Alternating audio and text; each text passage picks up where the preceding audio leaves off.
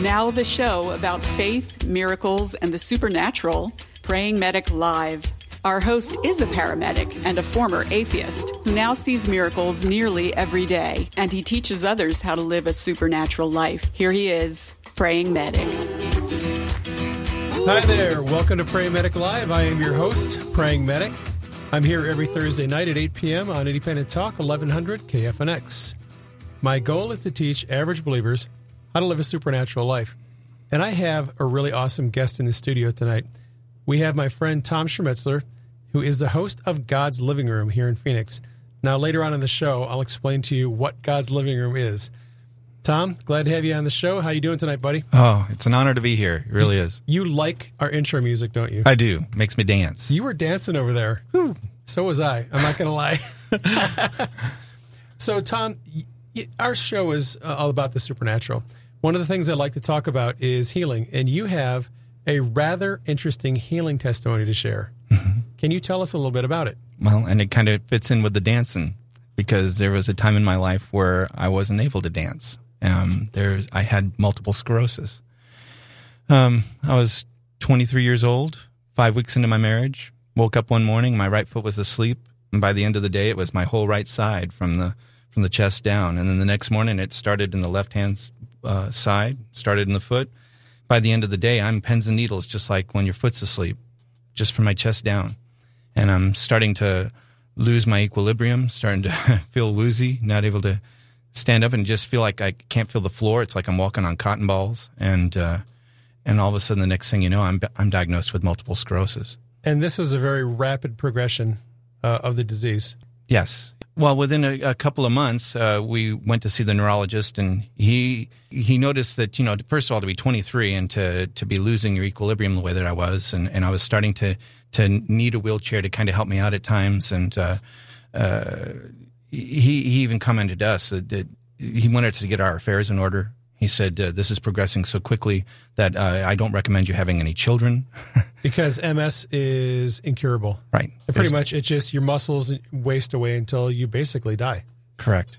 You just lose the ability to do everything. And it turns off in the nerves of your brain.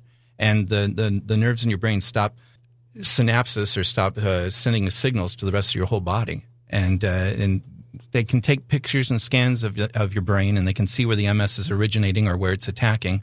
And then depending on where that's happening, it affects the way that you live life, the way that So you got healed because you were 23 years old, and you're not 23 years old anymore. I've been healed for 22 years. The Lord healed me at the age of 30. So how did that happen? Well, I was meeting with a group of guys. There was like half dozen of us or so. We would meet before going to work every morning, Wednesday morning. And we'd get together like at 7 in the morning and just kind of, we would do a little Bible study, pray for each other, pray about the church. We'd use the church prayer list. And then we'd kind of spice it up each week, stand in a circle or spend time together or whatever. Did you play dodgeball? Yeah. In the sanctuary. Oh, yeah. Right on. But the day that this happened, it was just like any other day. I had nothing to tell me that anything special was going to happen. I was just meeting with these guys, and they said, Tom, today we're actually going to find a different spot in the church and spend our time alone with God. So I was alone. I was by myself. I walked to the front of the church. I sat down in the front row, and when I did, my hair went straight up. It was like static electricity. And I had been in the theater in my college years and in my high school years, and so I'd worked with lights, and it was like I'd zapped myself a couple of times accidentally, and that bzz, bzz, bzz was actually going through my hair, just going through, and it was like my scalp was just tingling. And so I stood up. I thought maybe it was static electricity, so I'm reaching for metal, and I can't make it stop. And so I sit down, and I go, Lord, is that you? Is that your power? And I'm not hearing anything. And I said, well, God, I'm here to pray for the church today. I've got the church prayer list. I want to pray for the church. So I bow my head, and I'm praying for the church, and the next thing you know, I become hot. I'm like a hamburger under a heat lamp, and I'm just on fire. And I reach to my clothes, and my clothes are cold to the touch, and there's no lights on in the sanctuary. And at the time, it was like end of March, so it was still fairly cool. And I said, God, is that you? Is that your power? And I'm just sweating. That's you? I'm not hearing anything. So I bow my head, and I'm going to pray for the church today.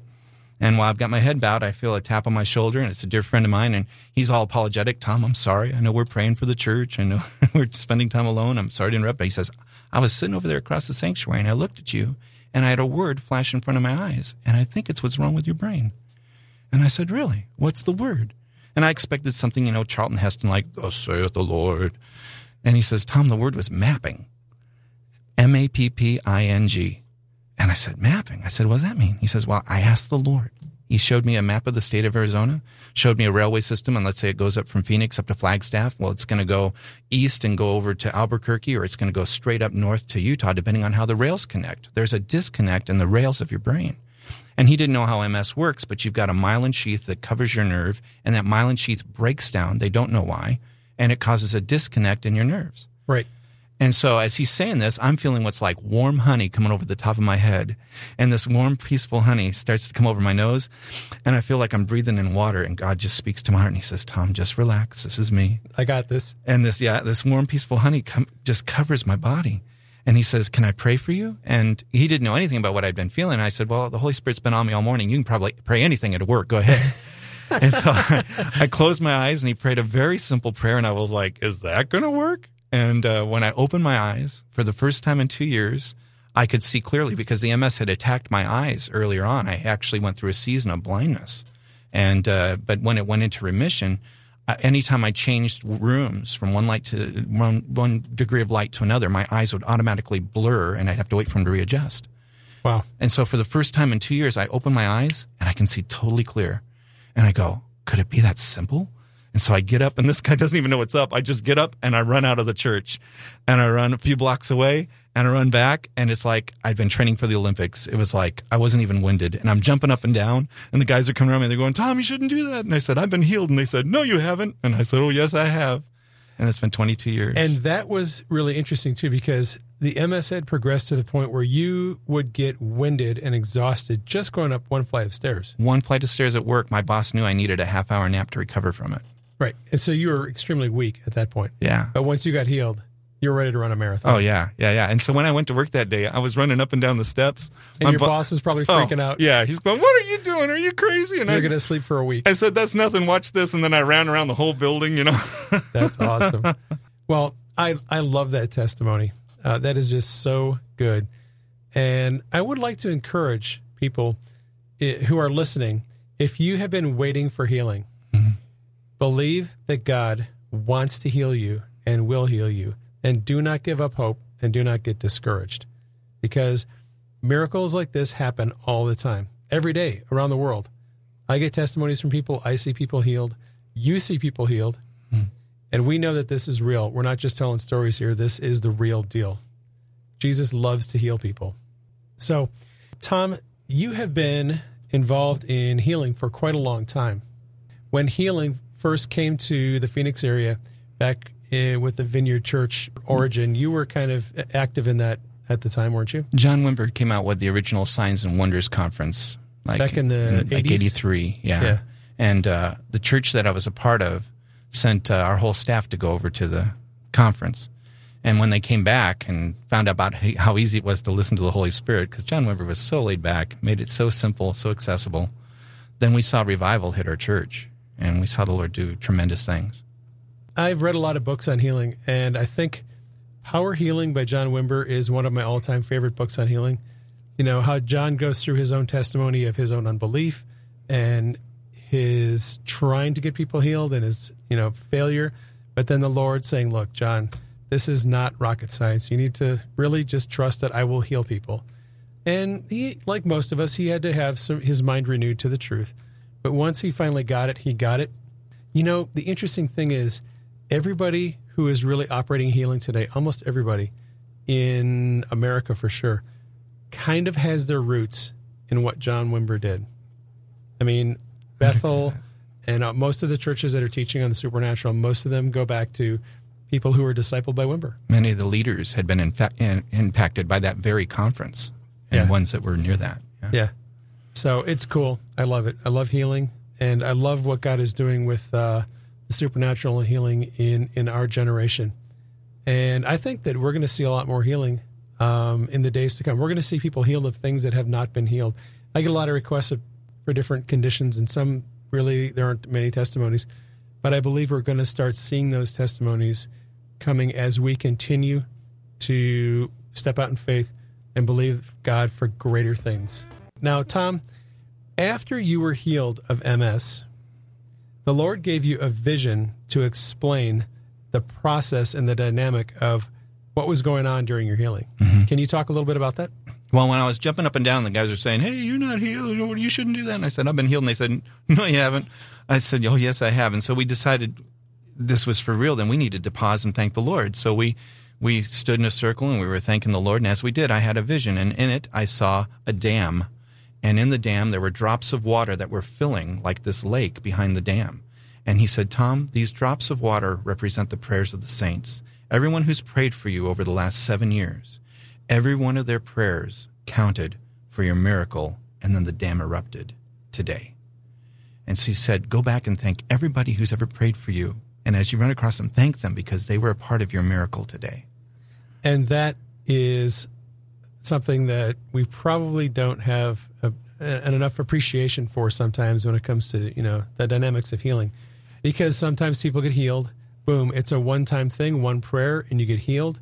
Mm-hmm. And other times you need hundreds of people praying for you over years and years before that dam finally breaks and you get healed. Well, and I realized in that instant that you and I are made in the image of God, and that God said, "Let there be light," and there's still stars being formed. So when we pray, that is still being activated in the spirit realm. Right. Even though it may be days, months, years later, it's still being activated by the Lord. Right.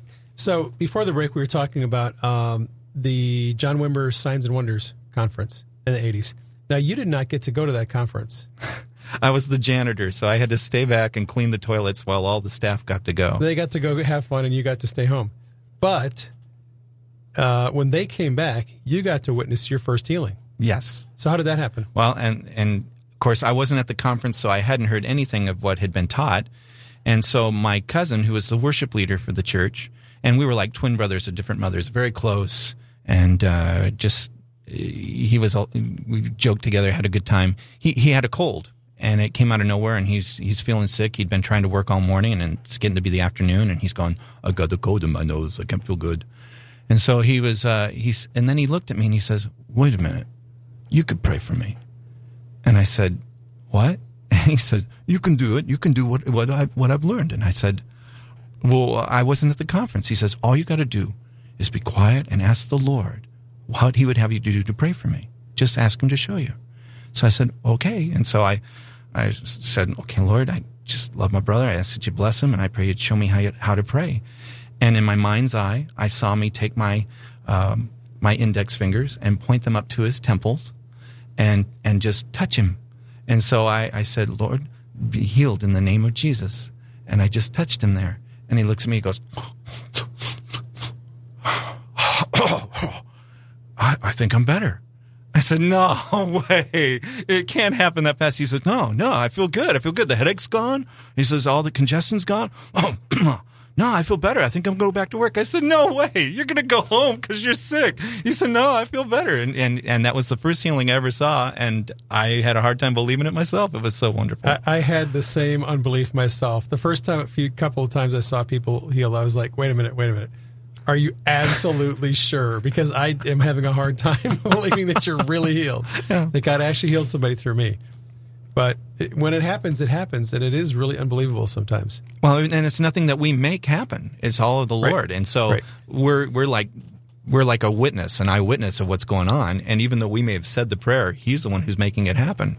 But you kind of touched on something that I think a lot of us need to consider when we're praying for people, and that is that Wimber was big on following the leading of the Holy Spirit, letting his presence come, and following the leading of the Holy Spirit. That's something that some of us have gotten away from. And I think, I personally think a lot of the reasons why sometimes people aren't healed is because we are not actually asking the Lord to show us specifically what needs to be done. Mm-hmm. I think there's a hand in hand with authority and anointing. Right. of standing in God's authority of what he's given us as children of God to be able to pray and to make happen into this world because of who we are in Christ. But there's also an anointing of his presence to be aware of, to watch for. Like me with my healing, feeling all those symptoms or things that were going on in my body and recognizing something special was happening. And when I pray for people, I often ask them what they're feeling or what they're sensing. And some people, they ask me like, okay, why are you asking those questions? Why are you asking, what are you sensing? What are you feeling? Because I want to know what the Holy Spirit is doing with them. Do they feel heat in their back? Do they feel tingling on their skin? Do they feel something going on? Are they seeing something? Because that tells me what the Holy Spirit is doing. And that way I can sort of work with him if I know what he's doing. And sometimes I see it, but sometimes I don't. Well, and that's John Wimber said to pray with your eyes open, because sometimes they may actually be trembling or showing signs of the Holy Spirit being on them, and they don't feel a thing. I've seen old videos of Wimber, where he was at one of the conferences, and he would tell people, look at their skin. Look at how their skin is rippling. Look at this. Observe this. Look at how their eyes are fluttering. And he would point out to the students how they could see the way that the Holy Spirit was manifesting on people. Yes. He was a very, very keen observer. Yes. And I think we need to become observers and really pay attention to what the Holy Spirit is doing. I like the taking hands with God in the process of praying that Wimber allows with that. To me, it's like tending the garden with God of our lives. Yeah, it is exactly like that. So can you tell me one of your favorite healing testimonies of all time? You have a lot of them. One of my favorites was actually back in that time. My cousin had a daughter, Amber, 10 months old, was just starting to learn how to walk. She was in one of those metal walkers with the wheels on the bottom, and she'd bounce up and down, and the thing would move around. And so I was at the church, and I was mopping the floors on a Saturday, and in comes the administrator for the church, and she says, "I've got some very hard news, Tom." And at that moment, what had happened was baby Amber was outside in the back yard of the house and was being watched by one of the teenagers, and the teenager fell asleep, and baby Amber was bouncing up and down in her little walker, and it went to the deep end of the pool. Took her right to the bottom. Wow. Code blue at least 15 minutes. At least 15 minutes. Okay, so she comes out of the pool limp and not breathing. Right. And so they call the EMTs, and they're trying to get a pulse. They can hardly get one. They call the air vac unit. Mark and his wife, Paula, and the family, they said, "You don't take off until we pray." And so they took hands, and they paused, and they said, "Lord, we commit Amber into your hands." And then they put her on the air vac, and they said, "We'll meet you at Good Sam. Don't expect much because we don't even have a pulse. We don't even see much of a pulse here." And so I got word, and I had all this mop floor in the water. The best way to mop the floor is to throw it all down on the linoleum and start scrubbing. And so she left me there, and when she did, I fell to my knees because it was the first grandchild in our family, and I was just like, "Lord, no, not Amber, Lord, no, what's going on, why?" And I'm crying, and I'm weeping, and it feels like a good 20 minutes or so, and you get to the end of the cry, and I took a breath, and that still small voice of God speaks to my heart and says, "She's going to come out of this better than before." And I went, "What?" That's what I want to hear. And then he says it again. "She's going to come out of this better than before." That's what everybody wants to hear. Yeah. And so I then proceeded to argue with God as I'm cleaning the church, and I can show you 6 spots. No, but you don't understand, Lord. How can I tell him that? I'm going to look like a weirdo. I'm going to look crazy, And so I normally I would be done cleaning the church at 5:30. It took 10 o'clock that night. I'm just arguing with God. And I get in the car, and I put the keys in the car, and he says, "Tom, are you going to tell them?" I said, "Tell them what, Lord?" "Tell them she's going to come out of this better than before." And I said, "Lord, I don't even know what that means." He says, "They've been receiving negative news all day. You're the only one with anything positive. And if you don't go tell them, I can't make her better than before." And I said, "Lord, I just don't want to pull his leg. I don't want to be, one of those false fanatics, who wants to believe something that's not there." He says, "Tom, the hospital is between here and your house. If you go there and you find out she's got a pulse, can you tell them then?" I said, "Well, I could do that." So I drive to the hospital. I get there. I come to the main desk. Is, Amber's still here? Is she still alive? "Well, she's still on the list here. Don't know if she's alive. ICU. So I get in the elevator. I go up to the top, and the Lord says, "Speak only to Mark and Paula."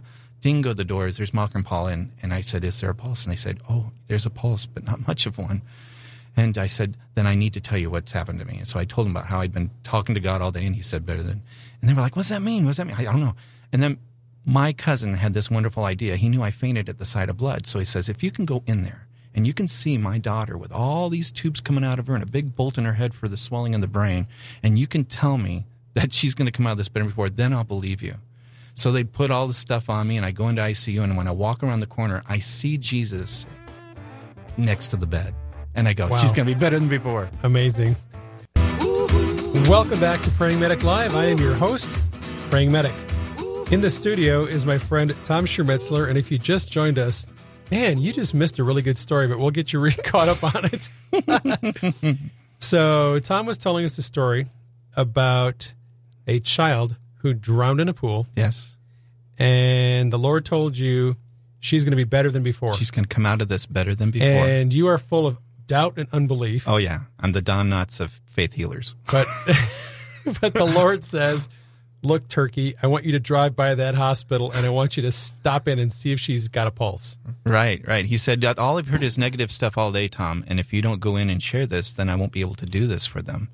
And so I was the only voice of anything positive, and that's what Mark and Paula told me. They said, we found out that her brain is going to swell, and if her brain swells, they've got this scale of 0 to 15. If it gets over 10, then she's probably going to be a vegetable. That's the intracranial pressure monitor. Correct. And so they were all concerned about the swelling, and so my cousin looks at me, and he has this bright idea. He goes, if you can see all these tubes coming out of my 10-month-old baby, and you can see that bolt in her head that's monitoring the pressure in her brain, and you can still come out and tell me that she's going to come out of this better than before, then I'll believe you. And I also faint at the sight of blood. So he had this great idea. They put all the stuff on me, the booties and everything. And when I walk in, I see Jesus in my mind's eye next to the bed, and he's leaning over baby Amber. And when he looks at me, he's got this look like, isn't she beautiful? Isn't she just beautiful? And I know what the gift of faith is, because in that moment, I felt like I could just unplug all those tubes, because she's going to come out of this better than before. I just knew it. You just knew that you knew. I knew that I knew. That she was going to be fine. Mm-hmm. So what happened? So I turned around and came out of the room, and my cousin is there, and he's got family members up in the hallway there, and they're all weeping. And I mean, I've never seen them like this. And they're like, you want to come spend time over here? I said, no, I've been arguing with God all day. I'm going home. I'm tired. So the next morning was Sunday morning, and we're worshiping the Lord, and we get a call from the hospital to the church that her brain has swollen to 13. And so my pastor looks at me, and he says, Tom, he says, you're the only one with any faith for any of this. In other words, I was the only one who said anything positive about anything from God on any of this. Right. So you're coming with me. So I take this long drive, and I mean, you could tell he was just like, what have I taught these people? What have I now? I've got this little baby, and what's going to happen? And so he said, as we got out of the car, he says, okay, hotshot, what are we going to do? I said, we're going to do what you taught us to do from that John Wimber conference. We're going to surround her. We're going to ask for the Holy Spirit to come. We're going to ask for God's love to fill her, and then we're just going to wait for him to show us what to do next. So we surrounded baby Amber, and we asked for God's presence to come, and had our eyes closed. I closed my eyes because I was trying to pray extra hard. I feel a little tap on my shoulder, and it's my cousin, and we look over at this monitor, and it's coming down, 12, 11, 10, 9, 8, 7, 6, 5. And he jokes, and he says, first time I've ever seen prayer monitored in my whole life. That's cool. And so baby Amber spoke her first words ever that afternoon in the hospital. They released her in 24 hours. The next Sunday was Easter Sunday, so we celebrated 2 resurrections, Jesus and baby Amber. And 2 of the AMTs had given their lives to Christ because of the miracle. It was just too amazing. That is an amazing testimony. I love it. It's easy to underestimate the power of the testimony. But, when people witness the miraculous, and especially people in medical professions, EMTs, nurses, doctors, they know people don't survive stuff like that unless it's the power of God that does something. And when the power of God shows up and does a miracle like that, it is incredibly powerful. I've heard of testimonies of entire families giving their lives to Jesus when one person got healed. I saw a church that got impacted by that. There was a lady who'd come from California, was at Mayo Clinic. She had been diagnosed with cancer, was full of cancer. They didn't expect her to even survive the biopsy. And so it was Wednesday. She was going to do the biopsy on Monday. And so they told her, they said, man, we don't expect you to even survive this. And she was there with her daughter. She's probably, latter 60s. Her daughter's 40-ish. And so the daughter looks at her and says, well, Mom, what are we going to do? And she says, well, I'm not ready to die yet. And they came from a church that didn't believe that God heals today. That was all back in the Bible when it needed to be written, and it doesn't happen today. And so she said, I got to find somebody who believes in healing. So they began to drive up and down the street saying, God, show us which way to go, which was a big step for them. And God directed them to our church. And when I had gone to church that day, I was on the staff there. The Lord said, I'm going to send somebody today for you to be praying for healing. And I went, great, wonderful. Knock, knock, knock. Knock, knock, knock. And so I was praying for her and asked the Holy Spirit to come, and she began to tremble. And I said, you're feeling electricity, aren't you? And she said, yeah. I said, that's God's presence. It's all good. She was like, what are you doing to me? Like, is this a parlor trick? And, yeah, not exactly. And the Lord had given me a couple of pictures for her about, that this is a season of greater faith and He wants you to lean on Him. And this peace just came over. Her daughter said, Mom, I've never seen you smile like this. They got in the car, and so the next Sunday came around, and up came the daughter, and her dad was with her, and I thought, oh no, the mom died. And she comes up and she says, I want to tell you what happened. She said, when we got in the car, she said, I've never heard anybody just talk to Jesus like He's a friend, like Tom just did. I've been in the church for 40 years. I wonder if I've really given my life to Christ. So she gave her life to Jesus and said, I want to know you like Tom just prayed to you. I want to know you like that. And so they did the biopsy on Monday. She got through it, and when they did it, they found out she had no cancer. And they told her at Mayo Clinic, they said, ma'am, you were full of cancer. The question was simply how full. So whatever happened between Wednesday and today is a miracle. And so the dad was there because he wanted to shake my hand because he's got a new wife because she's happy all the time and she's not sour. And the church back in California said, we got to find people to pray for. So then they started going to door trying to find people to pray for healing. It shifted their whole paradigm. Wow, that's amazing. So Tom, you have kind of an interesting job where some interesting things happen. Can you tell us a little bit about what you're doing, what God is doing through you at work? I sing for hospice. And so I sing for hospice patients all over the valley. With your guitar? With my guitar. I've heard you play guitar and sing. You're actually pretty good. Thank you. I sing about 740 songs, everything from golden oldies up through the Beatles, Western hymns, Frank Sinatra, Elvis I love Presley, your Elvis. Your Elvis is pretty solid. Thank you. And so I'll be playing these songs, but I sing them unto the Lord as if they're worship songs. So I'm worshiping the Lord when I'm playing this music. And He'll tell me songs to sing, and I'll play them, and somebody over here will start crying, and they'll go, how did you know those were the songs at my wedding? Or how did you know those were the songs that my dad always sang to me? And I've just watched the Lord's presence shift atmospheres, if you will, in care homes where they were sitting there just kind of lifeless and kind of down and despairing. In comes joy. In comes... Can you tell us about the angels? Sure. Because I love that story.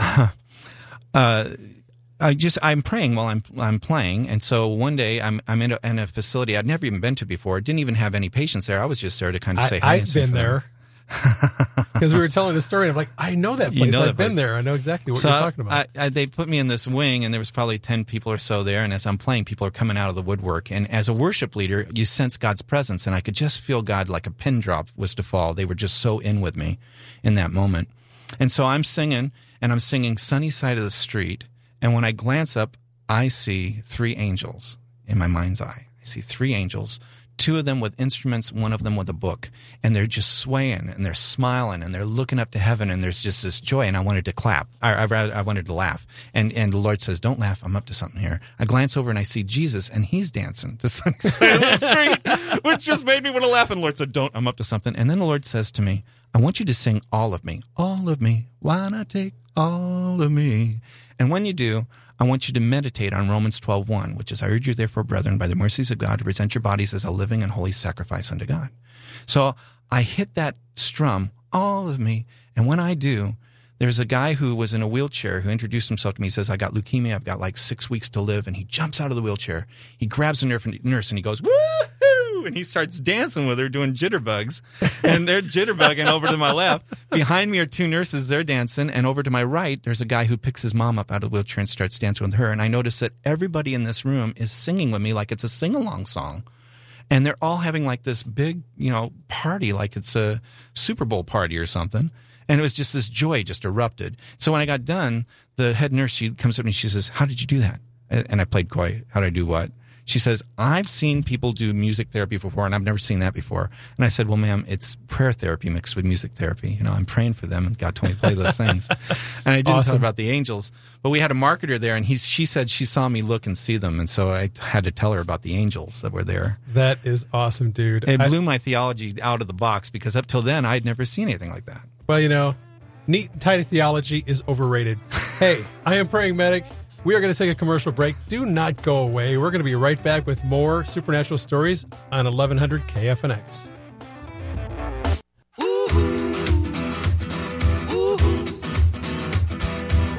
Welcome back to Praying Medic Live. I am your host, Praying Medic.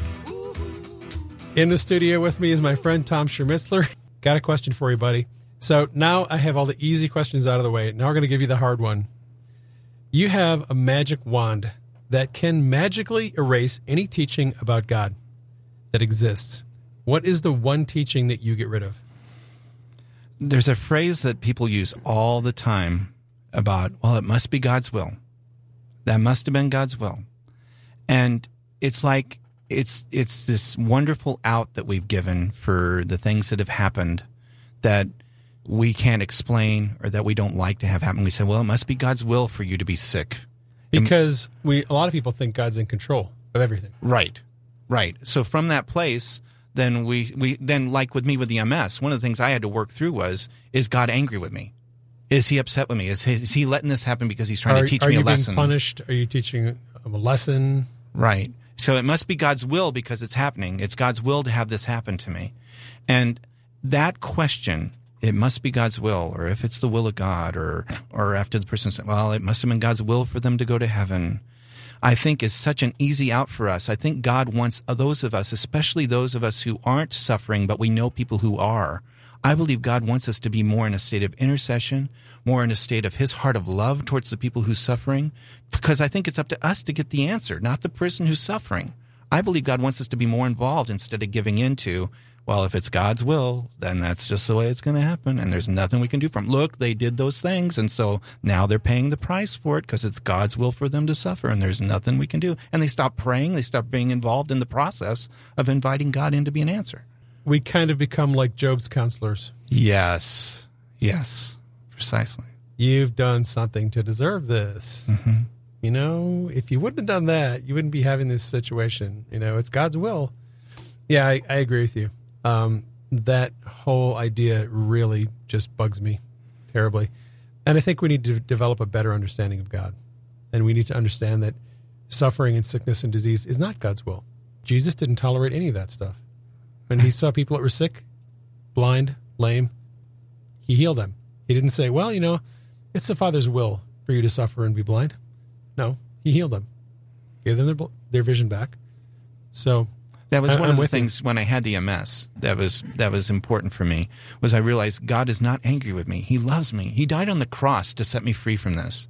So then I realized I'm to draw near to a God of love and to his heart. And the closer I can get to his heart, the more comfort I felt. So I felt like if I'm at least going to walk through this with God, a loving God, then to believe that he's got some, unless he wants to show me what my sin is, then I'll be more than happy to confess it. And you went through a lot of emotional changes, emotional healing, some identity shifting during that time? Absolutely. I mean, you know, he dealt with me about taking the whole diagnosis and how to become my identity. I have MS. And he said, no, you're my child. You're a child of God who has been attacked like a warship that's been hit with a mine. You've been hit from the outside with something, but you are my child and I love you. I think that's one of the most difficult things that I see personally is when I run into people who say, I'm a diabetic.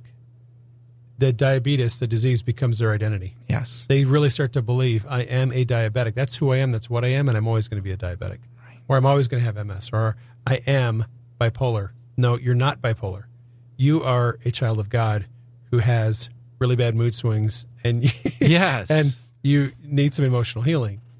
And when we start to get our identity right and stop identifying ourselves with our condition, that really frees up God's, and it gives him an ability to work with us to get us free of the other stuff. Yes, absolutely. Because then we're inviting him to be a part of the process for our healing. We don't feel like he's against me. He's actually for me, which is what Scripture tells us. He's for us and not against us. He is for us. And, you know, Jesus said, as a man thinks in his heart, so he is. Mm. And if you are convinced in your heart that you are schizophrenic, and that's just how God made you, or that you are whatever, and that's how God made you, if that becomes your identity, it's really, really difficult to change that because you've taken it on as your identity.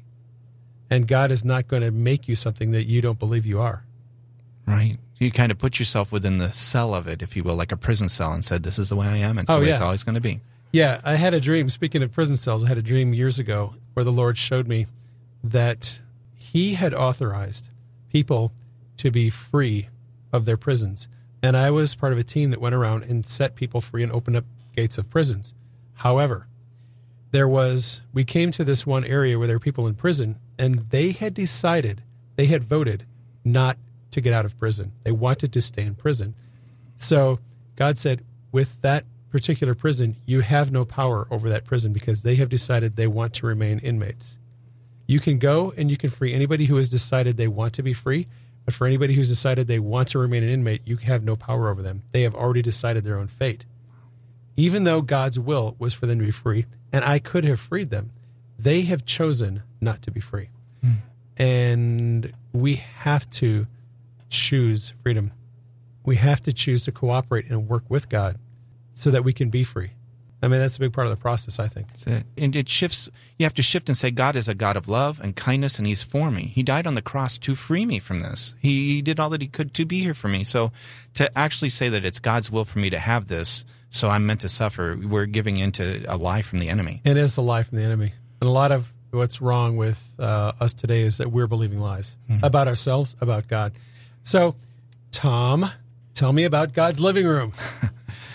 God's Living Room is located on Cave Creek Road and just south of Greenway. We've actually the heart of the place is we're kind of like it's like a retreat center in the middle of Phoenix. I have people coming in from different parts, like from Bethel, and different speakers from people who experience revival from around the world, and they come there and they speak.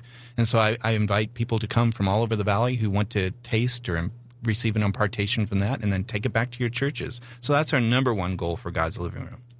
Okay. So it's off Cave Creek Road.